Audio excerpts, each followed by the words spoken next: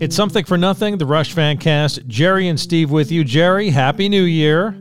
Happy New Year to you, Steve. Did you get everything you wanted for Christmas? I did. Did you get everything you wanted? Yes, of course. How are you enjoying 2022 so far? Let's hope it's better than 2021. That's all I have to say. You know, full disclosure, we're recording this on December 22nd, so we have no idea how it's going so far, do we? No, we have no idea what we got for Christmas, if anything. That's true. You can find us on Twitter. We are at Rush Fancast. Instagram, you can find us at The Rushcast. Email Jerry, therushcast@gmail.com. The bass intro and outro, he's back for 2022, Jer. It's Lex. Follow or subscribe via your favorite podcast app. And Jer, I hope you have a great email to kick off the year for us. I do. This is from Chris. What's up, Chris? He's from Columbia, South Carolina. He says, thank you both for your hard work and dedication to this podcast. You two keep Rush alive through your podcasts, and I look forward to listening to each episode. That's nice of him, right? Very nice. I'm 49 and grew up in Augusta, GA. My Rush origin story is pretty cool and probably missed meeting them by only a few hours way back in 1986 in Augusta. Rush played Augusta, Georgia, of all places, on the Power Windows tour.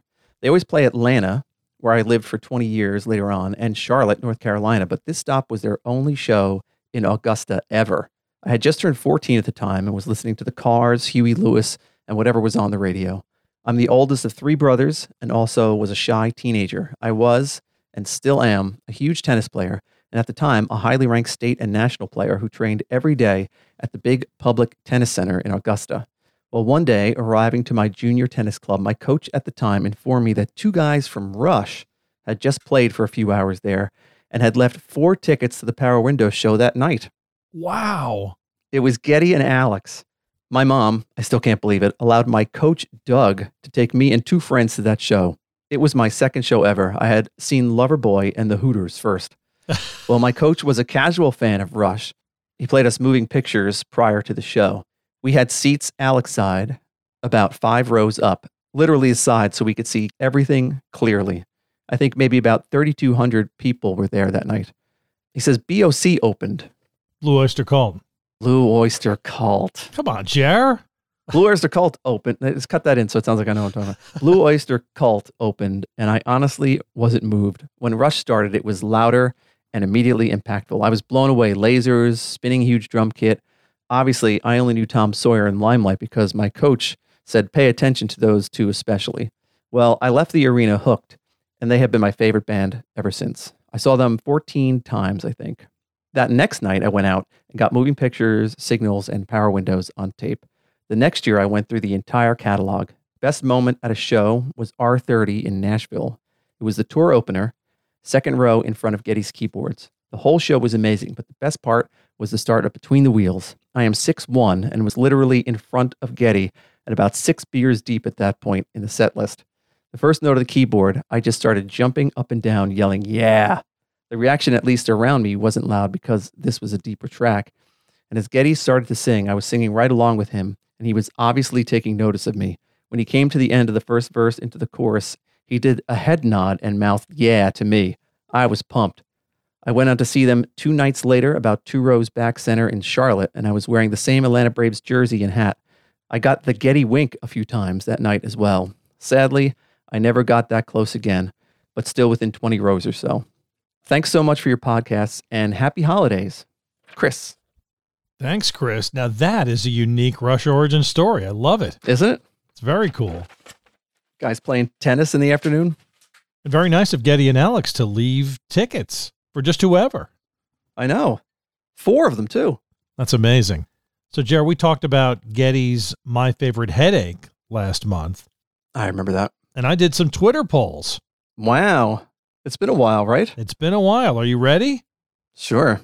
To get them wrong? To get them wrong, yes. I asked the Rush fans their favorite tracks on My Favorite Headache. We started with the first 4. Your choices are My Favorite Headache, The Present Tense, Window to the World, and Working at Perfect. Let's go with My Favorite Headache. Correct. Very good. Wow. 45% My Favorite Headache. Working at Perfect came in second at 21%.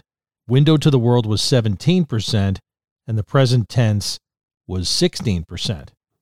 Oh, all right. Poll 2, Runaway Train, The Angels' Share, Moving to Bohemia, or Home on the Strange? Moving to Bohemia. Incorrect. That came in fourth, Jer. Come on. Oof. Home on the Strange was first, 31%. The Angels' Share came in second, 29%. That's your favorite, right? Yeah. And Runaway Train was 25%. Moving to Bohemia, only 15%. What are you going to do? All right, here's number 3. Oh, boy. Slipping, Still, or Grace to Grace? Let's go with Grace to Grace.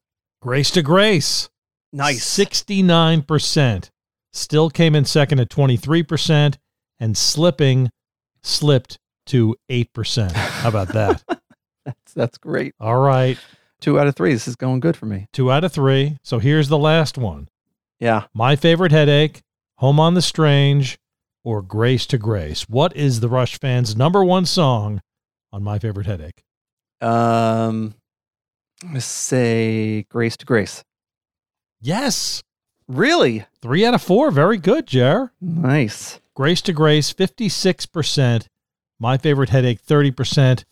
And Home on the Strange, only 13%.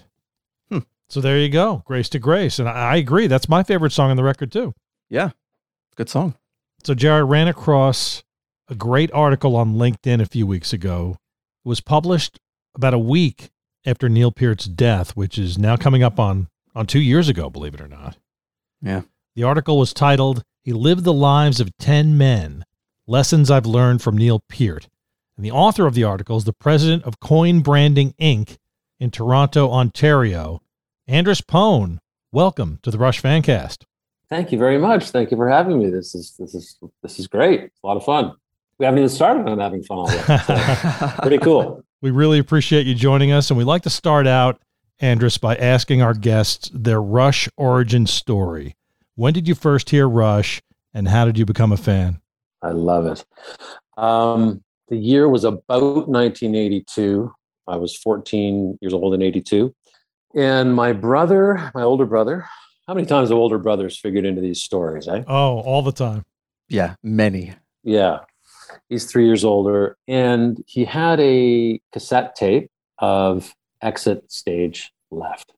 And I heard that and I took over. I grabbed that tape and I listened to it over and over and over and over and over again.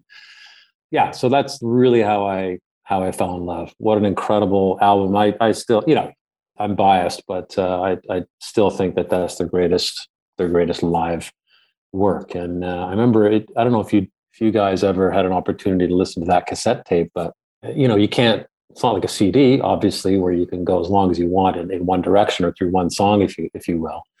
And I think it was the beginning of Xanadu that was broken up between side A and side B because they couldn't fit it all there. So, and there used to be this advisory on cassette tapes that said something about song continuity may be affected due to the limitations of cassettes or something like that. And it wasn't until later that I figured out exactly how Xanadu was formulated, because it wasn't clear to me when I think they finished the Trees and then went into Xanadu, and there was a long sort of, the Getty playing the keyboards there. And yeah, wow, that's very wonky, but that was the experience with Exit Stage Left. And then where'd you go from there? Did you just devour everything? I didn't devour everything. I didn't go back that far at that time. So my first tour, and I've got the tickets. I have many of my Rush tickets, and I've seen them 21. I saw them 21 times. And my very first show, I grew up in Ottawa, Canada, the capital of Canada. And in that era, and probably still now, Rush, if they're touring in that part of the world, are more likely to go to Montreal, because Montreal is a 2-hour drive away, and it's a much bigger city. So I went to go see Rush for the very first time at about that age, 14, 15, at the fabled Montreal Forum, the old home of the Montreal Canadiens. Mm-hmm. And that was the Signals tour. and I still have that ticket, and I've been able to cross-reference that ticket to, I've been able to figure out which is my first ever Rush concert, because the information on that ticket is faded. But now, of course, you can look up certain details online about, where they played when, and I've triangulated that and figured out that, yeah, that was my very first show, Signals. So to answer your question in a really roundabout way, I kind of stayed, I didn't dive into things like 2112 until much later.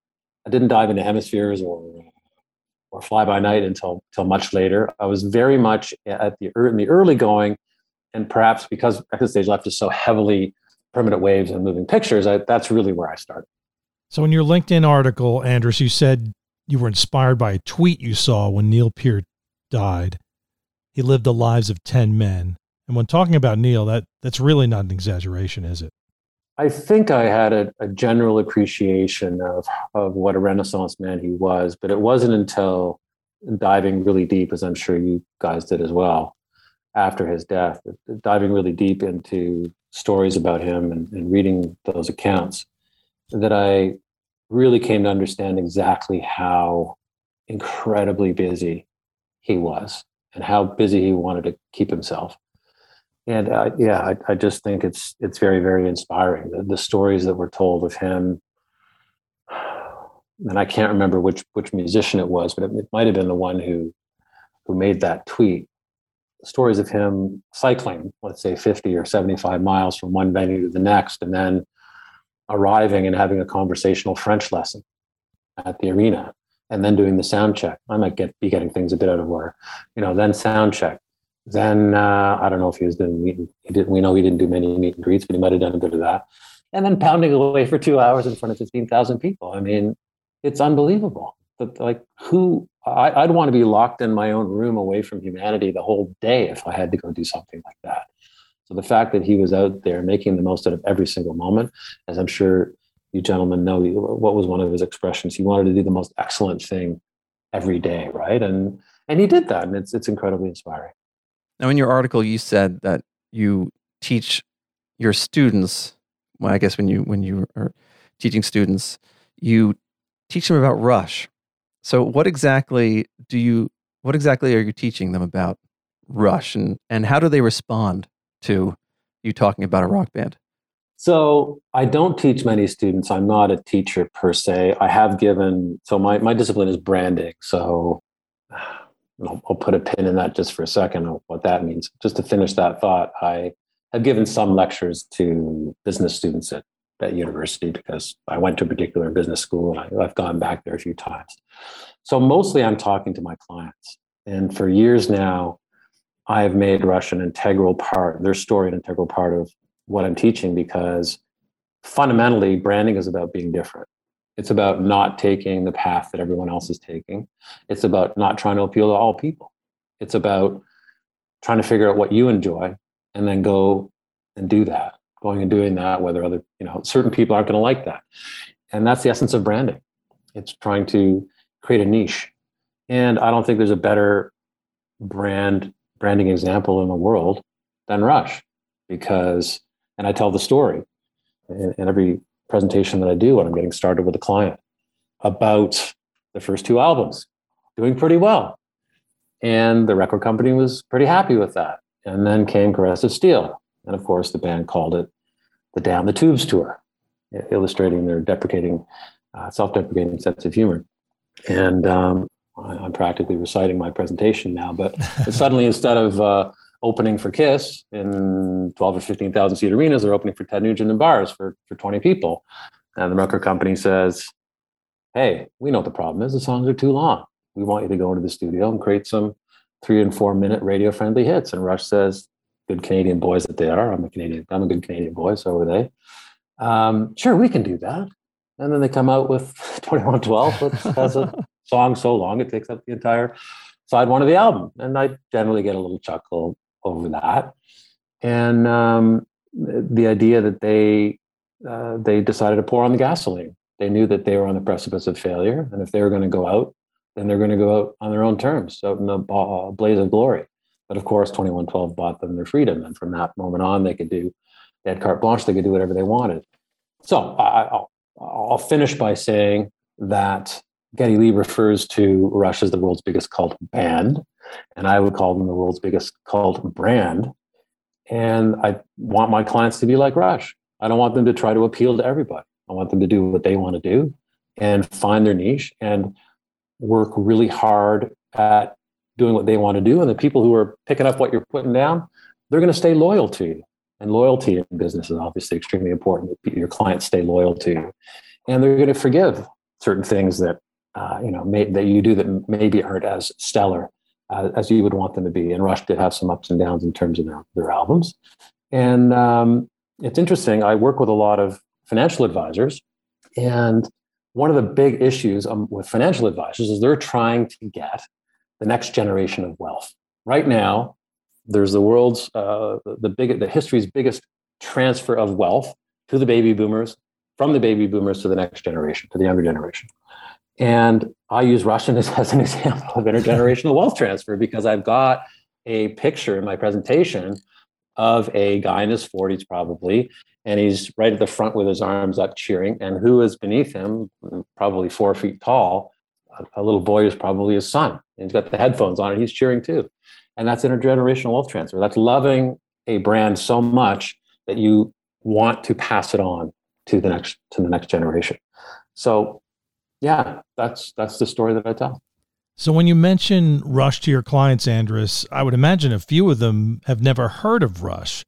So how do you explain to them that this is rock's greatest brand, but you've never heard of them? That is the whole point. It's the whole point. And what I do is I start like this. I say, okay, we're going to change gears here a little bit. After the Beatles and the Rolling Stones, which band has the most consecutive gold and platinum studio albums in history? And they go, okay, let's see. Bon Jovi, no. Eagles, no. U2, no. So they'll go through some bands like that. And then I'll say, okay, I'm going to show you this 2.5-minute trailer, and we'll talk after. And the trailer is of Rush Beyond the Lighted Stage.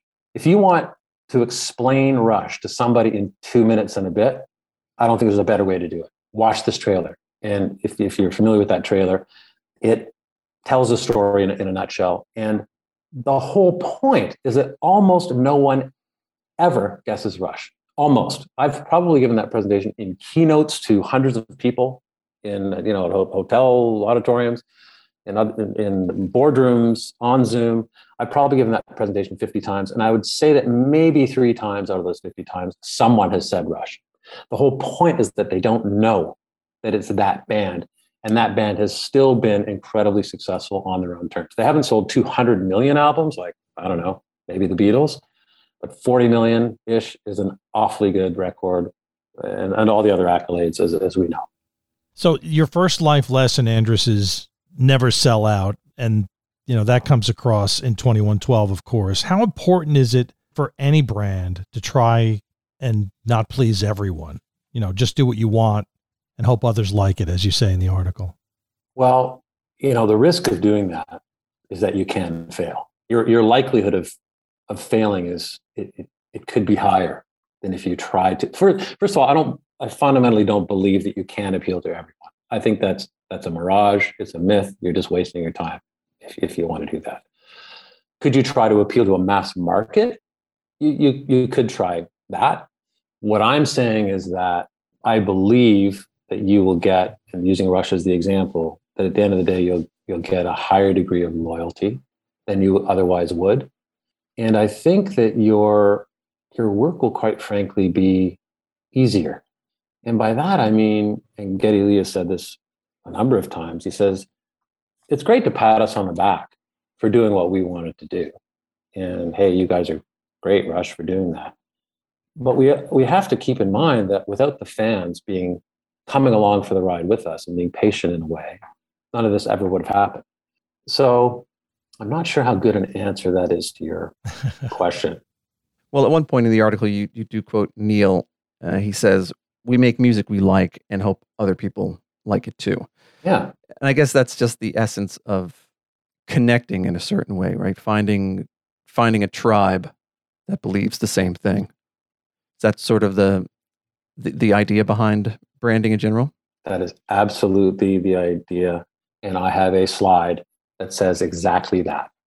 We make music we like, and we hope other people like it too. And I've got the word hope bolded or a different color to emphasize that what we're doing here is not predicated on what other people will like. We hope other people will like it. And right beneath that, it says Rush mission statement. That is what branding is all about, in my view, because it's fundamentally about being different. If you're the same as everyone else, why should anyone choose you? Your second point in the article is practice, practice, practice. Yeah. Can you talk about how practice in whatever your chosen field is in your life, getting good at something, is definitely the key to succeeding, like Rush did? Yeah, absolutely. I mean, I respect them greatly for that. I believe in that piece I quoted the drummer from Death Cab for Cutie, and he was saying how much he respected his hero for not just saying I'm done, for saying that, and not done quitting, but I'm done as far as I'm not going to try to get any better. I'm just going to cruise. And having the guts to actually rework his style after he'd already been an elite drummer for a really long time. So always trying to be better. And I'll think of this from a branding point of view, which probably wouldn't surprise you. The difference, one of the challenges out there with the investment advisors that I work with, who are my core clients, and also the corporate work that I've done, and just generally, one of the big problems is that everyone there's a lot of sameness out there. There's a lot of similarity out there. So if you're selling insurance products, your investment products, those are the same products from one advisor to the next. And how are you going to differentiate? Well, becoming better at your craft, at the craft that goes around the selling and the management of those products, is a powerful way to do that. And I think we all know that the reason that we would respect someone like Neil Peart so much for dedicating himself to practice and always getting better is that it's really tough and it's tiring, and not many people do it. So from a branding and business point of view, that is a strategic advantage right there, always trying to be better. And it's really tough. In my work, do I really actually practice? In other words, I do a lot of writing. I create names for clients. I create taglines for clients. I write their websites, that sort of thing. Do I ever go off somewhere and do some creative writing to try to hone my craft? I actually don't. I seem to spend my time, and that's a fault in my business model, just doing the client work, right? So I'm gonna fudge that a little bit and say that maybe by always trying to do better work myself, because I'm not complacent, maybe we could argue that that's a form of practice and trying to always be better and stand out. Well, that's also the good thing about Rush in general, though, I think, is because, they had this huge skill set. They could do basically anything, right? They could do a Hemispheres and then 10 years later do a Hold Your Fire. I mean, that's ridiculous, right? To think that the same band could do those two hugely different things. They are so utterly different. And if you were to play those albums or selections from those records to the uninitiated, they would go, what is this, man? Like, how is this even possible? Right. I think about a song like Time Stands Still. Help me out. Is that from Hold Your Fire? That's from Hold Your Fire, yeah. That's from Hold Your Fire, yeah. I mean, compare that to, I don't know, The Necromancer. Right. Or Anthem or something, or Beneath, Between and Behind, that one. Yeah. I mean, if listen to that on Exit Stage Left, that's like speed metal. They're going at triple speed and at this ridiculously high register in his voice. And then compare that to Time Stands Still. I mean, it's with a woman singing it, which is wonderful. We can all agree on that. So, Anders, your next lesson is give yourself a chance. Now, the death of Neil's first wife and daughter could have destroyed him, but he gave himself a chance. How can we use this lesson in our lives just to never give up, right? That's a really, really, really tough one. Because what he did there was just superhuman. I mean, how could anyone do that? Maybe the key is to not idolize the man too much, because if you if you hold him on too much of a pedestal for doing that, you might end up having the unintended effect of believing yourself that it's not possible. So I don't know. Right. I don't know how he could do something like that. I've certainly applied that principle in my own life since that time. So I've gone back to that article every once in a while and reread it and reminded myself that this is something that takes work. Neil Peart had to work at stuff. He even downplayed his own talent, his own intrinsic, his own inherent talent. So we do need to work at things.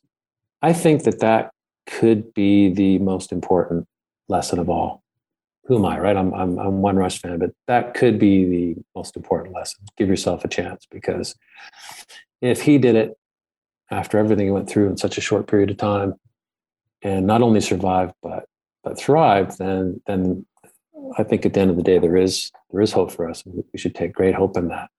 I've looked at interviews from, first of all, if you look at interviews from the period before his wife died, he seemed very reserved. He did not, let's say that he didn't seem jovial. I haven't watched everything from that period, but I wouldn't say he seemed jovial. And then in the period after his wife died, and of course he returned after that hiatus, it seemed to me that he was hurting. But then something happened. If you look at, let's say, the period 2010 to 2015 and the interviews in there, he was jovial. He came back to life. In fact, I think he seemed, I never met the man, but just by watching those interviews, he seemed happier than he had ever been. There's a great interview on CBC, the Canadian Broadcasting Corporation. I'm sure you could watch that anywhere, where he's being interviewed by a reporter by the name of George Stroumboulopoulos. Neil is giving a track-by-track account of moving pictures. I guess that was around, what anniversary would that have been around? That was probably around the 30th anniversary of that record. And he was just so energetic and happy and full of life to be talking about that record, even though in a public setting with a live audience, even though we know that he didn't want to be in the public eye other than being on stage too often. So I think that's miraculous, the way he came back. Yeah, I think a large part of that too is having hope, right? Yeah. The feeling that at some point things are going to get better, and you've just got to be there, with yourself until you can get through it all. Yeah. I just get tingles thinking about that, because you referenced a line from Ghost Rider, in which he obviously tells that story, and he says he kept holding on to the idea that something will come up. Something will come up. Right. And I know I've used that myself since that time. That was a line that he might have got from a relative, perhaps. I'm not sure. We'd have to go back in the book, but it's very powerful stuff. Something will come up. So lesson number 4, Andrus, is be a professional. And I just love how you tell us how Neil made you rethink what being a professional is. Can you talk a little bit about that? Yeah, I've in my work with clients, I talk to their clients to find out what my clients are like. I say that a brand is what people think of you. A brand is what people think of you. That is something that I learned from my mentor in the world of branding. His name is Ted Matthews, and that's his line. A brand is what people think of you. So I want to know what other people think. I want to know what you as the client thinks, and I want to know what other people think of you. And that word professional will come up from time to time. People will describe someone else as professional. They will describe themselves as professional. And I've thought of that as kind of a minimum standard. If you're not professional, then what are you? If you're not superlative, then you could be great, right? But if you're not professional, you go very quickly to being, are you unprofessional? What Neil thought and did in his own life around being a professional, that time on the final tour, when his feet, one or both feet, right, got infected, the water got into his motorcycle boots, and he was in pain, and he was watching at the break everyone having a good time but him, and him saying, you don't go out there with your frailties. You go out there. And I can't remember if in that context he said be a professional, but that's what it was all about. It's the difference between being professional and being a professional. And I think there's a great deal of pride in being a professional. That means sucking it up. That's what that means. And sometimes we have to do that in order to honor ourselves, I think, and honor the people around us. Let's suck it up a bit and be a professional. Yeah, I mean, that comes up not just in the context of, playing a rock concert when you don't want to, but you got to show up every day, right? There's some things in your life, whether you have kids or, your family, whatever. Yeah. Sometimes you don't feel like doing it and you just have to show up. And when you slip, it's easy for people to notice. Right. I'm probably not aware. I'm let's just say I'm not aware of all my slips, but there have been a couple times when I've said, wow, I was not as prepared as I should have been for that. And I could really feel it. And I think the client might have felt it too. And that is the worst. That is the worst place to be. Unprepared, unprofessional. Even in your personal life, though, not your personal life, but, in one's personal life, like, what do you do to prepare for life? How do you collect the skills needed in order to, perform on a daily basis just for the people who need you, right? Mm-hmm. That's a big one. That's a tough one. It is, right? That's a hard one. That's a really big one. Because I don't know the answer to that either. And obviously, being in a rock band, being an entity as a rock band, there are certain stresses on your life that rock fans cannot fathom. Everybody thinks it's just show up, play a gig, and move on. But there's the business aspect of it or whatever, and you have to put all of that out of your mind and show up on stage and do the thing that everybody just paid hundreds of dollars to see you do. That's got to be a lot of pressure, and you got to be prepared for that, right? I don't think that musicians and other performers get nearly enough credit for that, for showing up and for pumping it out night after night. The stress on the average human being would crush them. And I think there's a lot more in musical talent, and let's just say talent, involved in being a successful band, especially for a long period of time, a successful performer, a successful professional athlete. Getting out there, think about athletes for a second. Headlining artists don't generally get booed. Headlining athletes get booed all the time. Can you imagine going to a Rush show and people just weren't feeling Limelight tonight, and we're going to boo you for that? That would never ever happen. Right. So I don't think musicians, artists get enough credit for how incredibly hard it must be. Like, playing the show is one of, I don't know, 100 things they've done today. It's not the only thing, and you would have to be. My desire would be to be locked in a box before the show. But if you want to have any kind of life, as we know the guys in Rush have, it's an incredible skill, and I think something that we can all be inspired by. That ability to do other stuff in your day, do other important things, and then when the time comes, go. I mean, I imagine performers like Rush would be fulfilling their own needs at the same time, but also fulfilling the needs of so many thousands of people who have really high expectations. Really high expectations. This isn't, I'm not going to slam any bands, but these aren't guys who are, just playing 3 chords and getting out there. This is really complicated, intense, long stuff. Alex Lifeson has said, it's a lot of notes. How do you remember all that stuff? I don't know. Right. I guess it's also a bit of a compartmentalizing too, right? Yeah. You mean the different aspects of what it takes. The business side. Yeah. The pre-show side. Yeah. The show side, your family life that you're missing. All of these things, you just have to put them in their little slots and go on with your day. I think a normal person would be very, very stressed out by all that stuff. I mean, if you have an argument with your spouse before you go on stage in front of thousands of people, how does that work? Right. And you can't just not do it. Right? Yeah.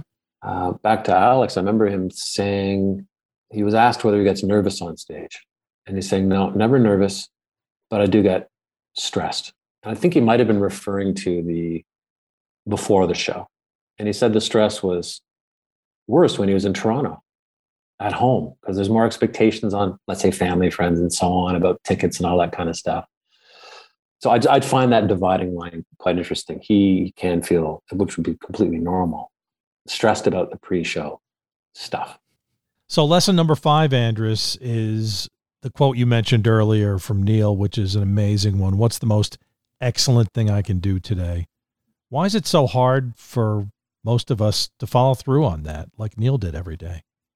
Yeah, that's such a tough one.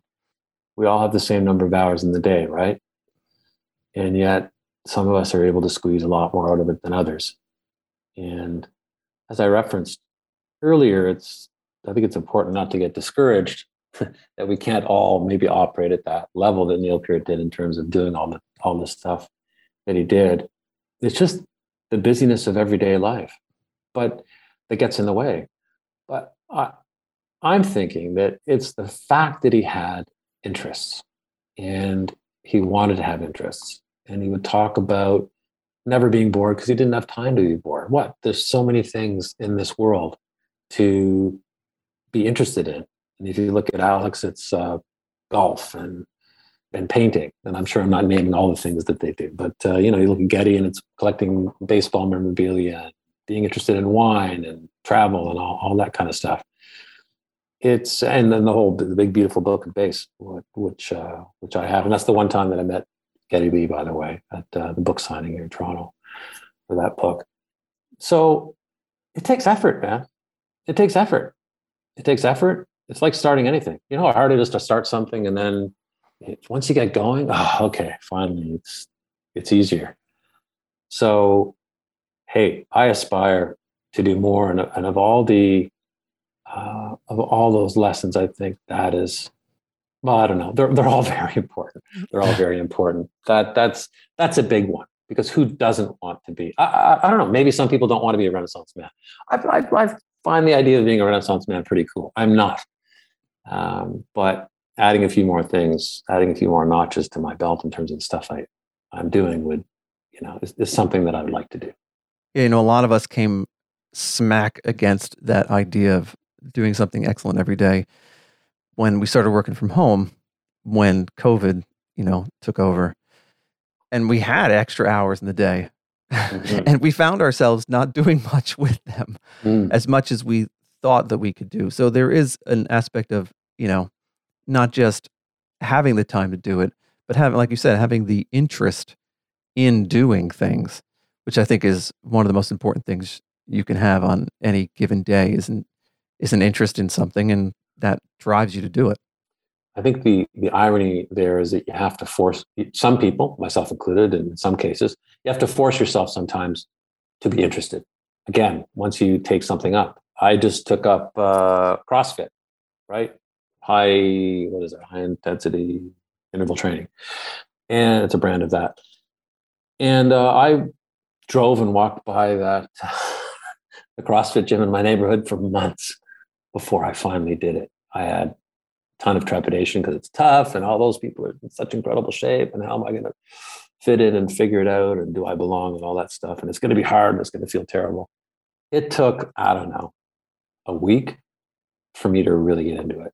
It was super hard, but once you get started, that's the key. Get started. So, Andrus, have any of your clients who you've spoken to about Rush gone and listened to the band and become fans?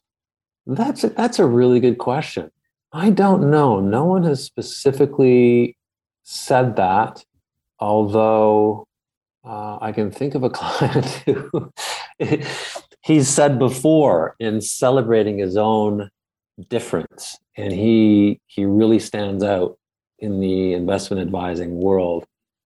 He said, Andrus, look, hey, man, I don't care what they're doing over there. I'm not going to change. I'm over here playing Tom Sawyer. And whatever they're doing over there, they can just keep doing it. And I just love that. Obviously, I get very excited about that when someone really buys in that way. The thing that stands out to me about Rush's brand is I think it's getting stronger even after they've retired. Do you agree with that? I do. And it's hard for mega Rush fans like us because we've got our antenna up, right? It's like seeing the pink oh, I don't know, the yellow VW bug. Once you see one, you're going to see more. And that's just a testament to the staying power and the epically epic nature of the music. And the whole, and this is the first time I thought of this, I'll ask you what you guys think of it. Here we have a band that played, Jerry, as you've pointed out, Hemispheres, and they also played Hold Your Fire. And regardless of that, it's really fascinating that they still, and the niche audience changed. I think they would tell, the band would say, and I think we could agree, although I can't say I really noticed the difference in the audience, but a lot of people dropped Rush when they entered the synthesizer era. So they changed audiences over time. But maybe the legacy there and the staying power of the band could have something to do with the fact that there's a whole range of music in there. Someone new to the band, let's say a young person or not so young, might listen to Time Stands Still and like that. And someone else completely different, and they might hate Hemispheres. Fine. Someone else can pick that up. So there's kind of a built-in breadth there in order for fans of all kinds to grab onto. Yeah, I agree with that completely. Because there is so much difference in their music, but that's what's the same about their talent, is that they've always done different things like that. So I think their fans, for the most part, probably right after 2112, when Farewell to Kings came out, and it started a lot differently than 2112 started. People were probably like, yeah, okay, this is the band. They're just going to do something different every single time. And I think the audience that they've built over the years likes that. They like to be challenged by their favorite band. Definitely. And I know that as a fan, and maybe this is not what the band would intend, but there is that yearning in every new album to hear something new, and at the same time hear something from the past, something recognizable from the past. I think about, actually, I've got it on my wall here. You gentlemen can see it because we're on Zoom. That is my brother got it for me. That's the platinum album for Power Windows. Oh, wow. Yes. And there's just a little placard on the bottom there, right? And it just so happens that was the first Rush album released directly to CD. So there you go, a little trivia, 1985, I guess it was. And after, what was the album before that? Was it Grace Under Pressure? Yes. Grace Under Pressure. After that, people were kind of yearning for something. Some people were yearning for something heavier. And you think about the way Big Money starts, it's a brand new sound, totally brand new sound. It's very 80s. And yet, oh, actually, no, I'm not thinking about the beginning of Big Money. I'm thinking towards the end, that final da-na-na, da-na-na, da-na-na, that, anyway, I think you guys know what I'm talking about. It echoes back to those earlier times, and that gives you a thrill. So, Andres, you've got a new book out. It's called Attract: Power Up Your One-of-a-Kind Personal Brand. Can you tell us about your book?